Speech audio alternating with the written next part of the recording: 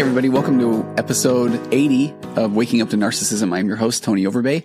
I'm a licensed marriage and family therapist, certified mindful habit coach, and I am also host of the Virtual Couch podcast, as well as Murder on the Couch and the Waking Up to Narcissism question and answer podcast. And I highly encourage you to follow the links in the link tree and subscribe to that premium question and answer podcast, because answering all the world's questions over there. If you have questions about narcissism or emotional immaturity in your life and relationships, then please send them to contact@tonyoverbay.com. So let's get right to today's episode. Buckle up, because this is probably one of the most impactful or greatest story times, I think, that I have seen. And I have had a lot of emails come in. Let me read it. Hi, Tony. I have a story for you.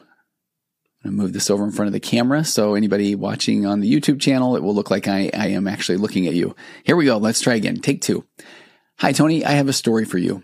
Once upon a time, there was a pathologically kind person named Alex. Known for his caring heart and warm spirit, he put everybody's needs before his own. This was especially true in his relationship with Jamie, his charismatic yet emotionally immature partner.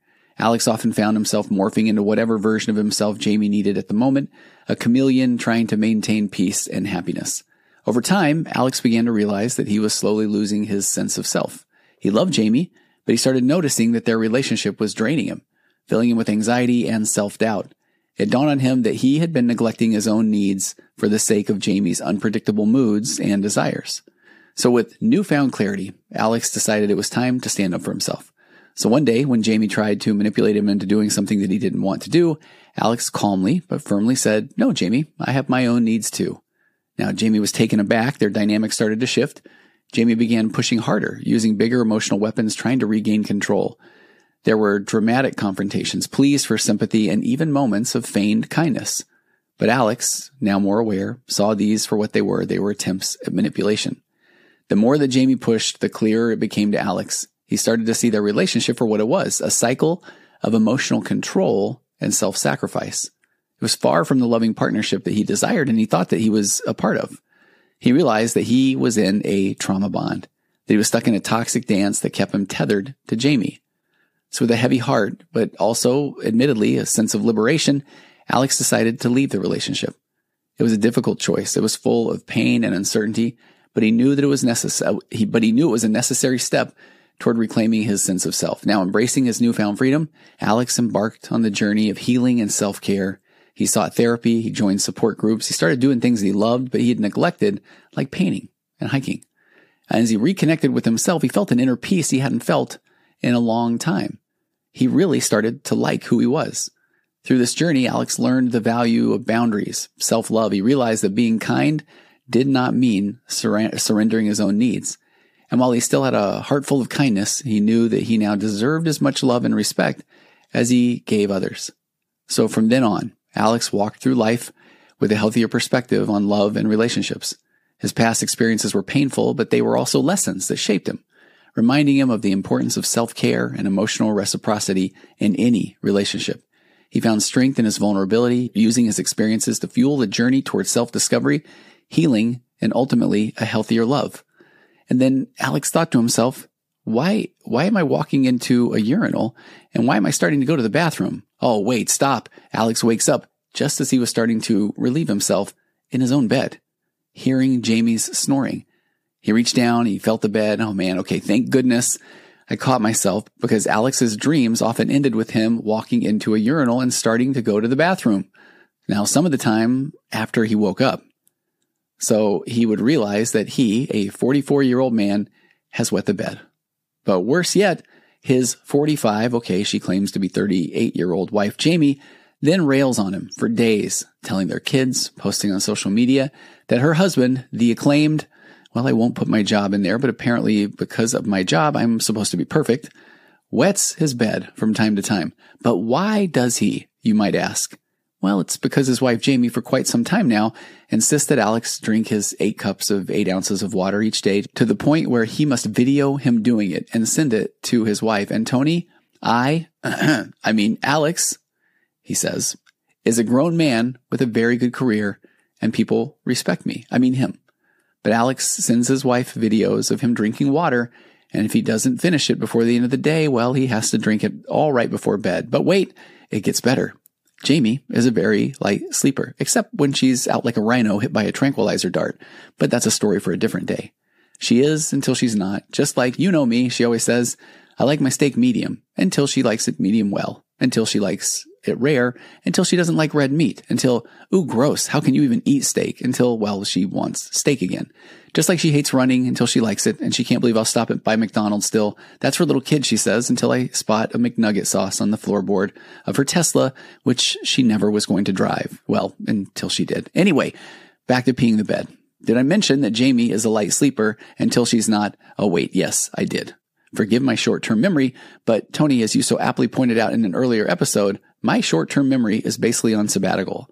Thanks to my complex post-traumatic stress disorder from the narcissistic abuse from Alex has CPTSD from his wife anyway. And he did say, that's in all caps. Make sure you stress that when you read the story, because I know you will, Tony. So anyway, Alex isn't allowed to wake up during the night to go to the bathroom because Jamie will lose her mind. She would never do that, except for when she does. And it sounds like somebody turned on a garden hose and aimed it right into the middle of the bowl. But if I bring that up in the morning, sounded like an elephant was getting a bath in a circus in the bathroom last night. All of the water coming down real loud, right? I'll get a blank stare. And I don't know what you're talking about. Okay, enough, Tony. I'm a grown man who has to send videos of him drinking all of his little Wawa so his wifey won't lose her ever-loving mind.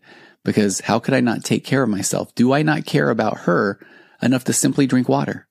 Water now is the bane of my existence, but I actually know it's necessary. Anyway, this is all a way to say, can you talk again about love or control? Because I'm not feeling the love, but control? Well, let me answer that after I pound this next cup of water.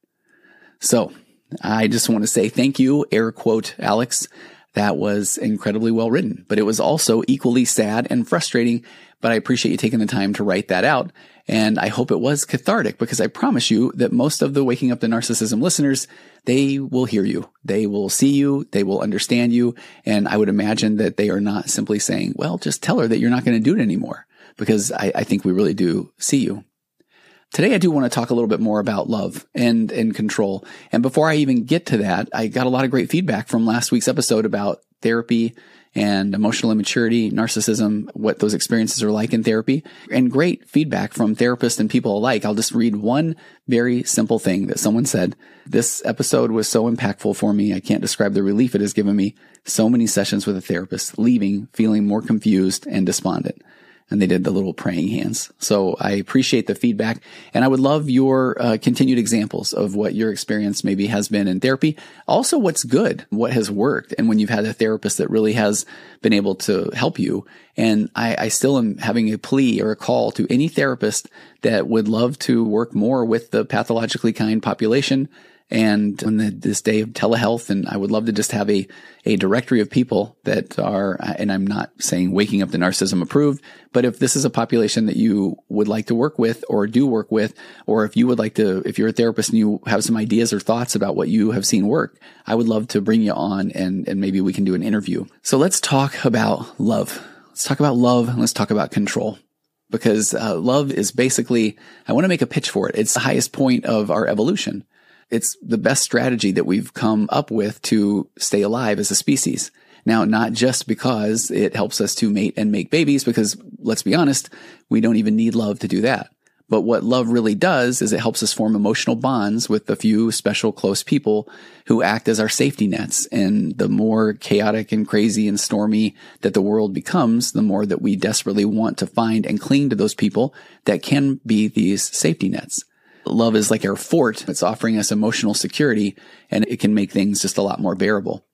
The urge to emotionally connect to somebody, to find a person who we can bare our souls to and say, hold me tight, which is the book by Sue Johnson, which is the therapeutic modality that I absolutely love, emotionally focused therapy. And I do recommend that book, Hold Me Tight. But that urge to connect with somebody, it's encoded right into our DNA. And it's essential to our lives, to our health, and our happiness. It's just as essential as things like food and shelter and sex. So we really do need that emotional bond with a select few people in order to be physically and mentally healthy. We really do need it to survive. I take you back to I think it was 1944, and a guy named Bowlby, who wrote the paper on family therapy called 44 Juvenile Thieves. And in it, he talks about how beneath the surface of indifference, there's this abyss, he says, of sadness. And behind what seems like callousness, there's despair. And the kids that he worked with, they were stuck in this mindset of that, okay, I will shut down, I will never be hurt again. And they became consumed by desperation and by anger. So while he was studying these children, Bowlby was struck by some of the work that Charles Darwin's theories were about natural selection, and then how natural selection could even favor survival-friendly responses. That in a perfect world, that we would be friendlier, we would be kinder, we would go toward love. And then that got Bowlby thinking, maybe keeping those that we love close by is a genius survival strategy that has been cooked up by evolution itself. But one of the big challenges can be that if the person that you are trying to get that love from doesn't know how to express love, or they view that the way to get love or their version of love is to control and to keep you by their side by all costs, then you can see where this very thing that may be in our DNA, it's evolutionarily wired into us, can also become one of the biggest detriments to us losing ourselves. Now, are we bonded? Yeah, but it can be that trauma bond. And so that is absolutely not what our DNA is encoded for when we think about love, or when we think about getting together with somebody in an adult relationship. Back to some of the work that Bowlby did, he was looking at kids, and he said most kids are upset when their moms leave them alone. They cry, they throw a tantrum, or they soothe themselves. Some kids handle it better. They quickly pull themselves together, and then they happily welcome their moms back, and they can return to playing while still keeping an eye on their mom. So they seem sure that their mom will be there for them if needed. So kids who weren't as resilient, they become either anxious or they become aggressive or detached and distant when their mom comes back. So Bowlby noticed that the kids who were able to self-soothe usually had these more loving and responsive moms. The moms of the more aggressive kids, they were more inconsistent with their delivery of validation, of love, of support. And it is that inconsistency that is what started to really drive the kids into this despair, or just this feeling of this deep abandonment. The moms of the detached kids were colder, and they tended to be more dismissive. So from these observations of connection and disconnection, Bowlby was able to see love in action, and he started piecing together its patterns. And Bowlby did some studies with primates that would now be, I think, probably considered unethical, where he learned that if an infant was isolated from its mother or attachment figure, that it became desperate for a connection. So this is the experiment where, when given a choice between a wire mom that dispensed food, and that wire pokey, not a good wire mom, and then a soft cloth mom that didn't give food, the primates chose the soft cuddly mom almost every time. So basically they showed that this early isolation was toxic, and that they wanted that love even over food. So even though these baby primates were somewhat physically healthy, if they were separated from their moms during that first year of life, they also grew up to be more socially impaired. And they struggled to solve problems, interpret social cues, and even struggled to mate, because they started to identify that they became depressed or self-destructive and in a real way unable to love. So why are we going into that attachment science? Because what we learn is that having a secure bond with your romantic partner is like the secret ingredient in a recipe for basically a happy life. That it's not just good for the relationship, but it's like this superpower for individuals in it too. Now, I am 100% a fan of people becoming differentiated, becoming interdependent. But that's part of the process of growing, of becoming more emotionally mature. And that's why I like to say that we get into relationships and we are codependent. We are enmeshed. We don't know what we don't know. We didn't see healthy relationships modeled for the most part. And then as we go through experiences, go through life, and we start to have different experiences of financial challenges, or we have to move, or jobs, or kids, or death, or just things that happen. Now all of a sudden we express our opinions. We didn't even know how we would show up until these things happened in a relationship with another human being. And then when we start to express our opinions and show up in different ways because we're two different people, then is that a safe environment? Can you look to your partner and say, are you there for me? Can I count on you? Do you have my back? Do you love me? Or does that person seize that moment and then they take control? But they think that that is the way to express love, that they're assuming that if I can control the narrative, then that will ease my mind. It will make me feel better. without even recognizing the control that they're imposing upon their partner, even to the point where they'll create a narrative in their mind that says that, but I'm doing what's right, or I'm doing what's best for us. That might be what you think is best for you, but it's not best for the two of you.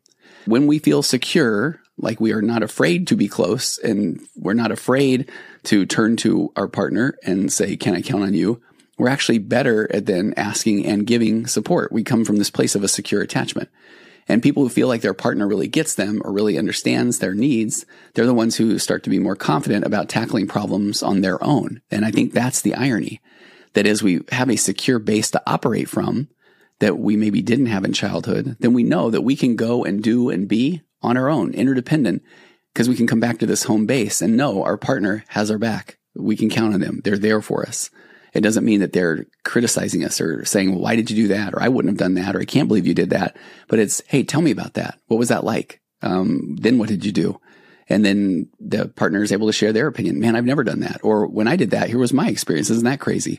And we're having shared experiences.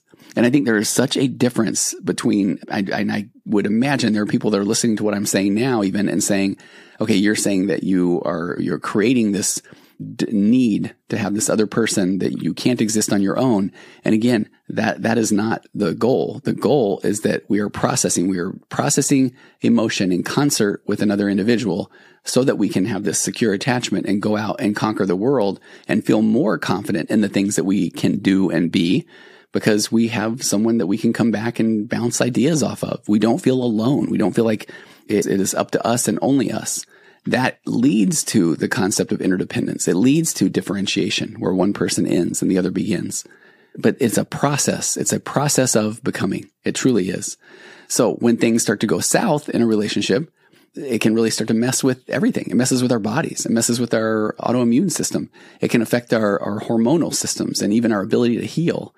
There's a crazy study where this psychologist named Janice Keikolt-Glaser from the Ohio State University, who had newlyweds fight and then took their blood samples after a few hours. And it turns out the more nasty the fight, the higher their stress hormones and the worse their immune system performed.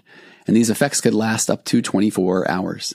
Then she did a study where I think she used a vacuum hose and then made small blisters on women's hands, had them then fight with their husbands, and found out that the nastier the fight, the longer it took the blisters to heal on their hands. But now if you flip that around, on the other hand, just holding the hand of somebody that you love, that you feel like has your back, is there for you, can count on, can have this amazing calming effect on our brains.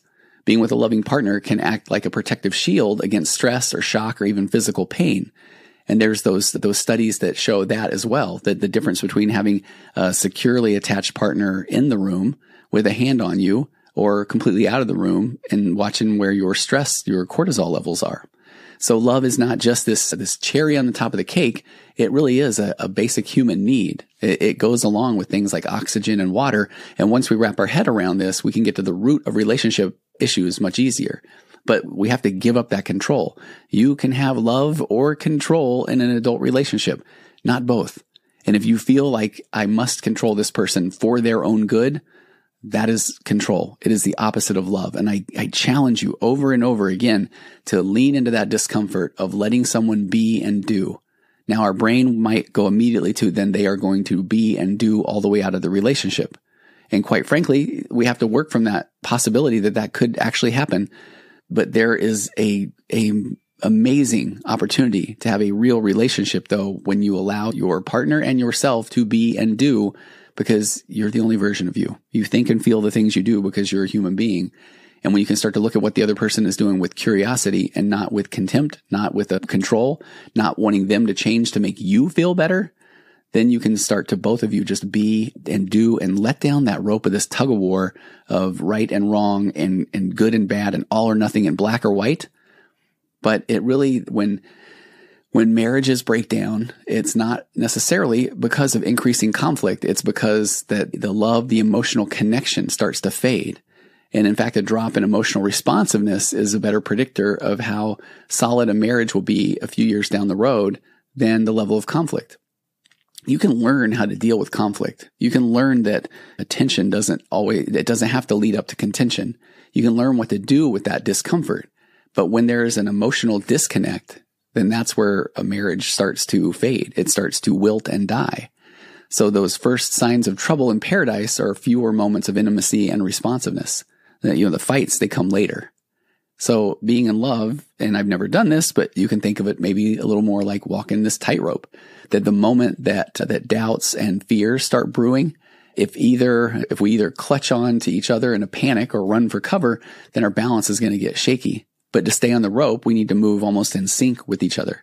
We need to respond to each other's emotions. As we connect, we start to balance each other, and it's more about flow and it's more about equilibrium. It's about emotional equilibrium. But then this fear of isolation and losing someone that we want close to us, it triggers this just panic response in our brains. And our need for this secure emotional connection to our loved one, it really is a product of millions of years of evolution. Distressed partners might express it differently, but we're asking those same questions that I mentioned earlier. Are you there for me? Do I matter to you? Will you be there when I need you? The need for emotional connection overshadows even our need for things like food and sex. It's the story of love, of a survival need that we have from cradle, an attachment. We want to know that we matter, somebody cares about us, and they're there for us all the way to the grave. We hear stories, they may be somewhat anecdotal, but you can find them over and over again where when someone has been together with a loved one for a long time and the loved one passes away, that it isn't crazy to see that the other person is not that long after because they just had such a bond. So most of the time when people are starting to blame each other in arguments, that it's actually this desperate cry for connection. It's a protest for feeling disconnected. My pillar one of a connected conversation of this assuming good intentions or nobody wakes up and thinks, how can I hurt my partner? This is where I put a part B to that, or there's a reason why people do or say the things they do, because it might be the emotionally immature way that they are attempting to connect and to say, do you care about me? Do you see me? Can I count on you? Where we want to get to this point where we can feel confident and express ourselves. But until we have those tools or those skills, oftentimes that comes out in this blaming each other or in these arguments. The only way to really soothe this in a relationship is for the partners to emotionally reassure each other. Being immobilized in this face of danger is a built-in response to helplessness. And it's really important to make this distinction that we're desperately wanting to be heard and seen and understood and to know that somebody cares about us, but we may not. Well, we don't have the tools to do that in a mature adult way until often we go through a bunch of, the psychological word is crap, I believe, and then have to go seek out the tools. And even then trying to put those tools in place is difficult and hard because we're viewing everything through our own lens. And we are going to have a lot of discomfort, especially when we start to really sit and stay present and hear maybe the experience of our spouse or our partner. An emotionally immature or narcissistic person, then, they often seek love through control and manipulation. They might exhibit these patterns of behavior that revolve around them getting their needs met or their desires met first and foremost, above all. And frequently that is at the expense or disregard of those around them, especially those close to them. This often involves attempts to control their partner's actions and choices and even manipulate their perceptions and their emotions. This is where they may gaslight, they may guilt trip or blame their partner in order to get what they want in that moment. And they do all of this to maintain this sense of superiority or power because that's what makes them feel secure in a relationship. But this behavior does not foster genuine emotional connection or mutual respect, which those are the foundations of a healthy, loving relationship. Now, on the other hand, let's talk about our counterpart, the pathologically kind person who will often seek love by trying to manage other people's emotions in an attempt to keep the peace, bless their heart kind of way. And these individuals are typically people pleasers who do not like conflict. They will do anything to avoid conflict and distress, often, very often, at the cost of their own well-being or their own sense of self. So they'll go out of their way to make sure that other people are happy, constantly appreciating or anticipating and reacting to the moods of those around them. And this might suppress their own needs, their own feelings, their own emotions, because they feel so responsible for other people's emotions, which again is why the highly sensitive person often finds themselves in a relationship with an emotionally immature person as well. The pathologically kind person's intentions are good. They aim for harmony and happiness. However, in doing so, sometimes, and this is difficult to even talk about because I so feel for the pathologically kind person, but while those intentions again are good, that over time they truly can become enabling. They may foster this dependency, or potentially it will lead to them neglecting their own emotional needs. Now, both approaches, then the emotionally immature or the pathologically kind, can really be a challenge in a relationship because they prevent open, honest, equal communication between partners. And they reflect this inability to respect boundaries. But often the people don't even know how to express boundaries, especially if they don't even know what they need. The emotionally immature person, what they need is going to differ in any given moment. And their pattern is they're pretty used to getting rid of their discomfort and having their needs met moment to moment. And in that moment, they feel like that is the right thing to do. But then it can be a completely different experience 30 seconds later. And that can be really a challenge for those around them. Whether, back to this inability to respect these personal boundaries, whether it's the narcissist crossing the boundaries or the pathologically kind person who is failing to establish or maintain their boundaries, both strategies in essence then represent, unfortunately, this sort of skewed way of seeking and offering love. One is centered on power and control, and the other on self-sacrifice. And while I am a man of faith and I love the Christian story of Jesus, that is not our lot in life to put that self-sacrifice out there. I don't believe. So for a relationship to thrive, it's important to foster mutual respect, healthy boundaries, open communication, genuine care for the well-being of each other. It's about navigating this balance between looking out for our own needs and then being considerate of our partners. And it is not easy, but I will tell you, it is definitely worth it. And I think one of the biggest challenges is self-care is not selfish. You must raise your emotional baseline in order to be in a good position to be the very best you. I often say the best partner, the best husband, the best wife, the best employee, the best servant, the best of God, the best, you name it. But that's raising your emotional baseline. It's the put your oxygen mask on first. It's all those stories and cliches are there for a reason. In a relationship between an emotionally immature or narcissistic person and a pathologically kind person, it really is often that pathologically kind individual who is going to lose their own sense of self. And this happens because they try to mold themselves into the person that they believe that the emotionally immature partner wants them to be.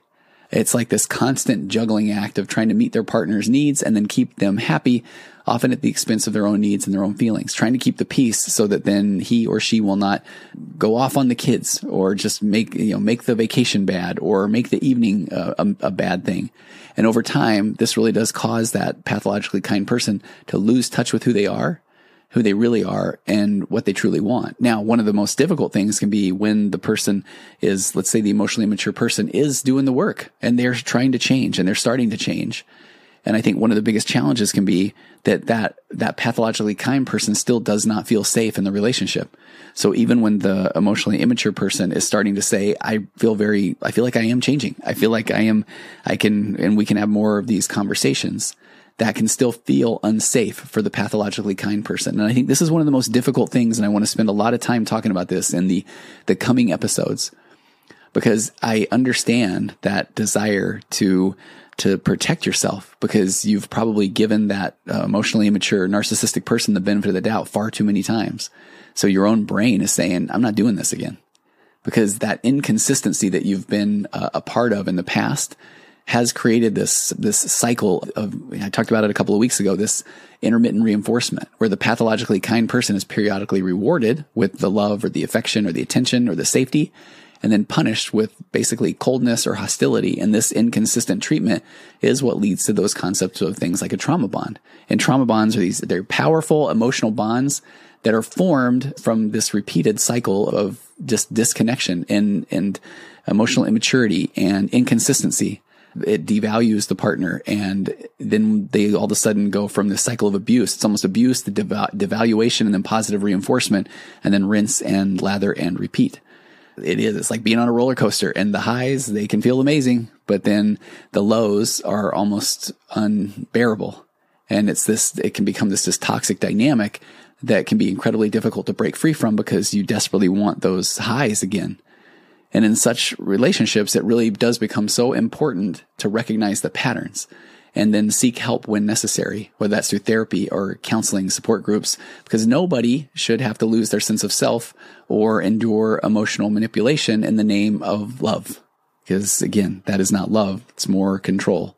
It's crucial to remember that everybody has their own thoughts and opinions and feelings, and they matter. And it is work to then be able to stay present, sit with some discomfort, and learn the new tools. But when you have those tools, then it really can be one of the most magical things that you can be a part of is an emotionally mature relationship. And back to what I was saying a minute ago, I think one of the challenges that I see so often in my office is, and I'm just going to go gender stereotyped here, but it can go either way. But let's say that the guy is really starting to recognize that his own emotional immaturity or narcissistic traits or tendencies. And I have no data to back this next one up. This is going to be a little bit anecdotal data, but we like to talk about guys like to fix things. And so I do feel that there are times when a guy will just take these tools and just embrace them and run with them and want to immediately use them and fix the relationship and build the new relationship. And then still it can feel overwhelming to the wife in that scenario. So then she is going to still test the relationship for safety. And I've been doing a lot of work on talking more about the concepts of masculine and feminine energy and polarity.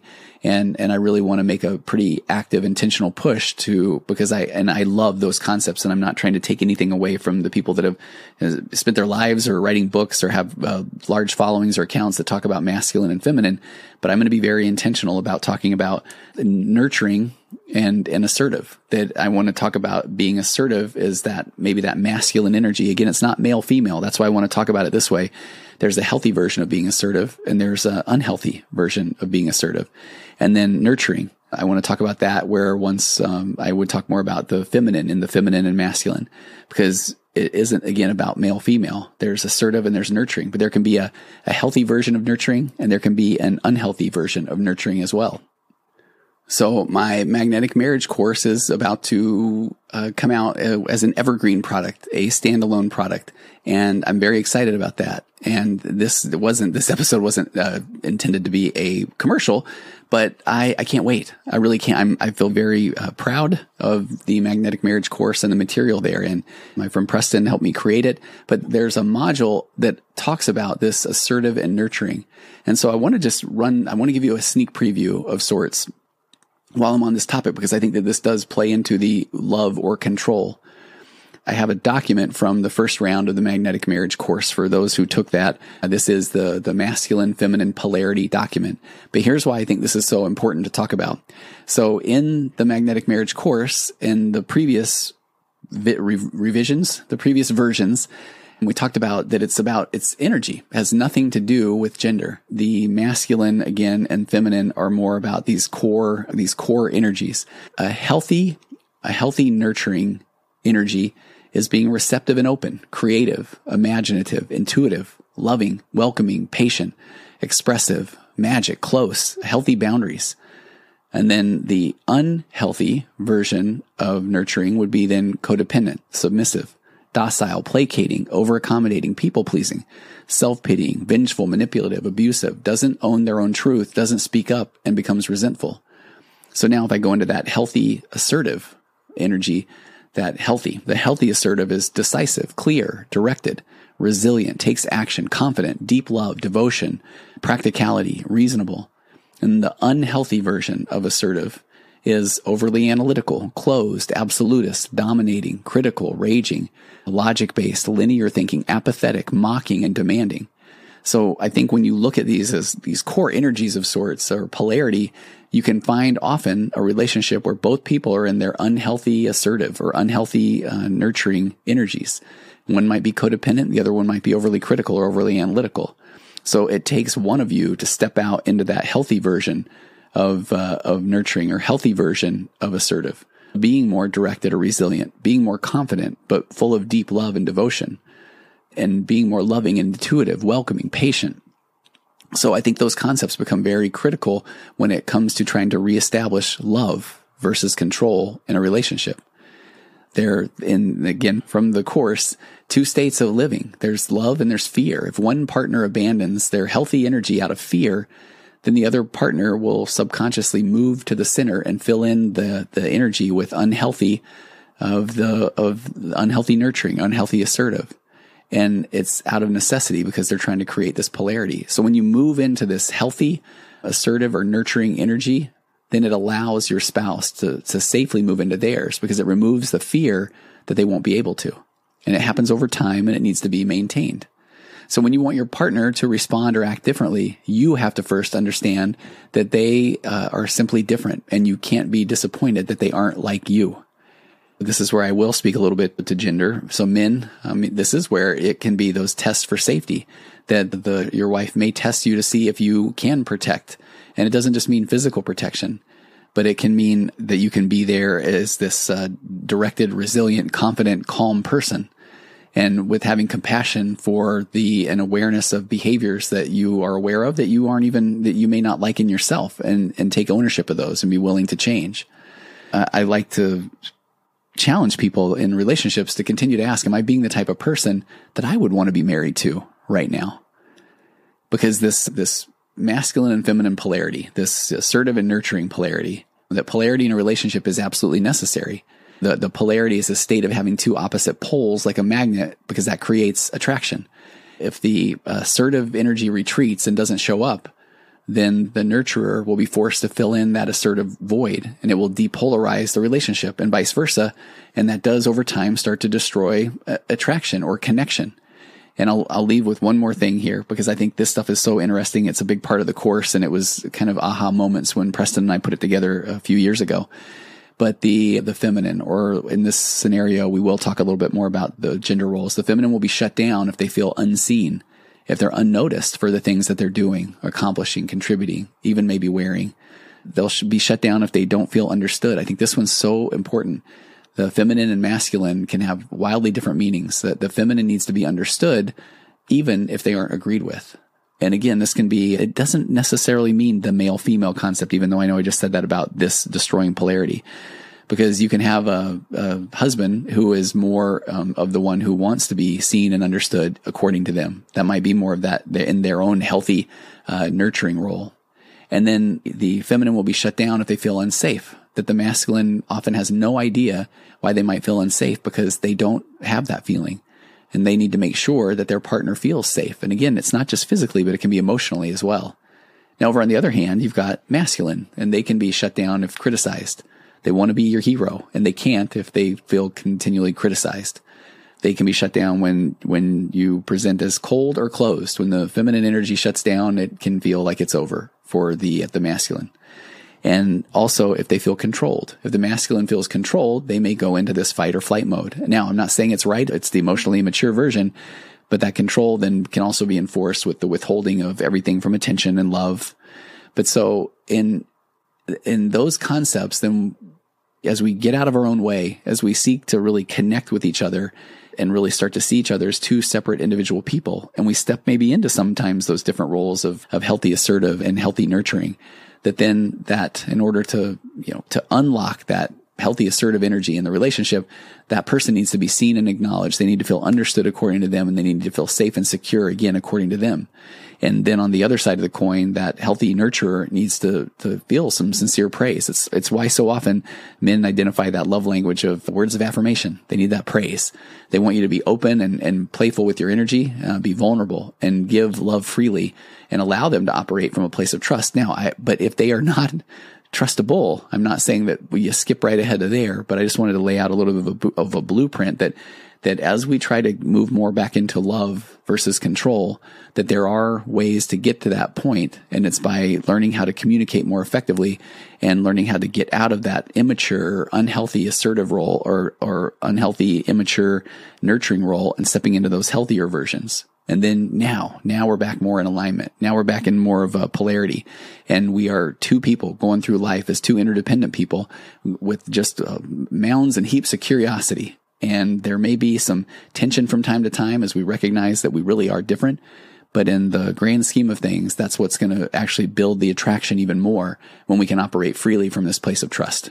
Thank you for taking the time to go on this journey with me today. There'll be plenty more about the concepts around the magnetic marriage course coming up down the road. I want you to know that I wanted to talk about these concepts, but the reason I did say that I'm not trying to pitch or make this into a commercial is because I recognize in unhealthy relationships, in emotionally immature, abusive, or narcissistic relationships, I spent all of last week talking about how couples counseling is counterintuitive and it's contraindicated, as they say. And so it's not something where I'm saying, well, just buy my course. This wasn't the long con that 2 years later, I just want you to buy my marriage course and good luck. I just want you to understand that what the framework looks like and what you deserve in an adult relationship. But that does not mean that you may be in a situation where your partner is open or willing to try to achieve that. Now, I think it's good if at least one person in the marriage, or the person that's maybe listening, or the person that's on their own journey of self-discovery, understands what a framework can look like and what a relationship could look like. And that's part of why I feel like when we don't know what we don't know, that it helps to have more information about what this utopian marriage could look like, because it is out there and you do deserve it. So until we talk again, I look forward to any feedback, questions, comments, and I'll see you next time on Waking Up to Narcissism.